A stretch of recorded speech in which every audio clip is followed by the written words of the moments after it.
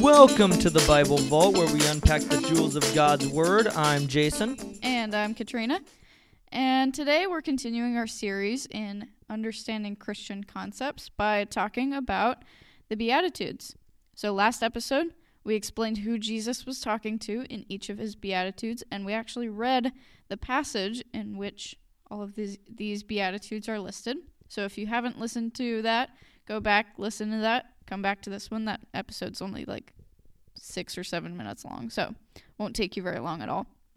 So in this episode, we will be discussing his promises and remind you of how it can apply to you. So Jesus promised the kingdom of heaven to the poor in spirit, as well as to those who are persecuted for righteousness' sake. What did he mean by that?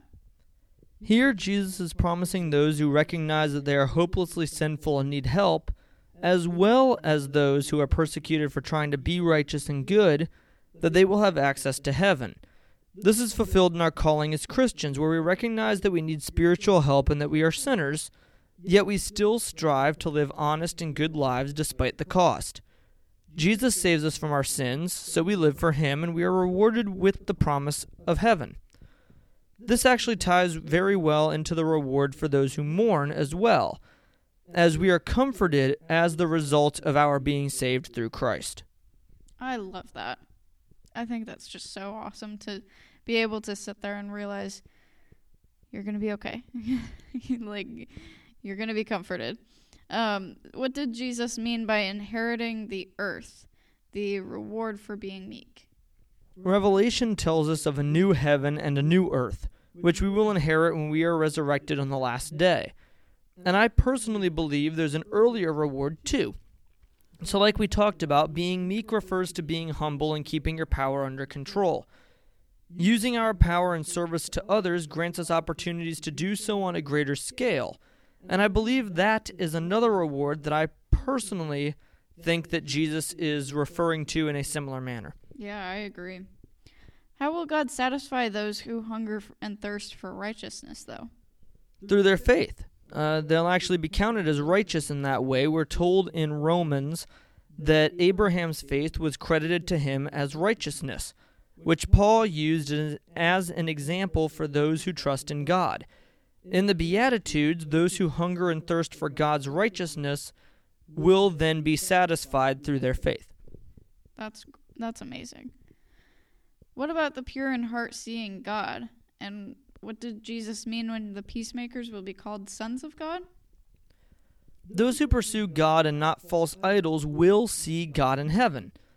Now, as for the peacemakers, Isaiah actually calls the Son of God by the title Prince of Peace. So those who trust in Jesus, who are sent out as peacemakers like his disciples were, are therefore counted as adopted sons and daughters of the Prince of Peace. That was always one of my favorite titles for Jesus. It always evokes a really nice kind of imagery. Can't quite express how much I like it, but anyway. Finally, what about being glad and rejoicing when we have people persecuting, reviling, and uttering evil against us as a result of us following Jesus? Well, we have the privilege of knowing where we are going, and that there will be a great reward for us upon our entrance into heaven. As we discussed in an earlier episode of the podcast, I believe it was actually the death episode of the podcast, or one of the two of them, being on earth is only temporary, but we will spend eternity in heaven. So we are able to rejoice and be glad no matter what our circumstances are, because our reward for believing in Christ will be eternal paradise. So let people say what they want. Let them condemn us. Let them do whatever it is that they want to do to us as Christians. We're going to be okay. We know that in the long run, Jesus has our backs and that he's going to prepare a place for us in his Father's mansion. Yeah, it's kind of one of those things where you just kind of got to stick it out for the moment. Make the situation as good as you can, but just know this is not the only thing that you have to look forward to. Yeah, this isn't the end. I mean, this is just simply the beginning. This is the opening chapter, the prologue to our eternal life. The opening act, if you will. Exactly. I think that's all I've got for today.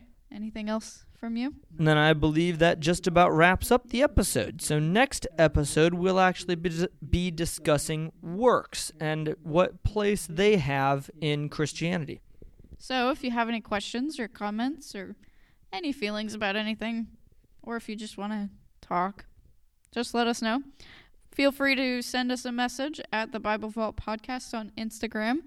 We'd love to hear from you. Thank you for joining us today on the Bible Vault. God bless, and we'll see you next time.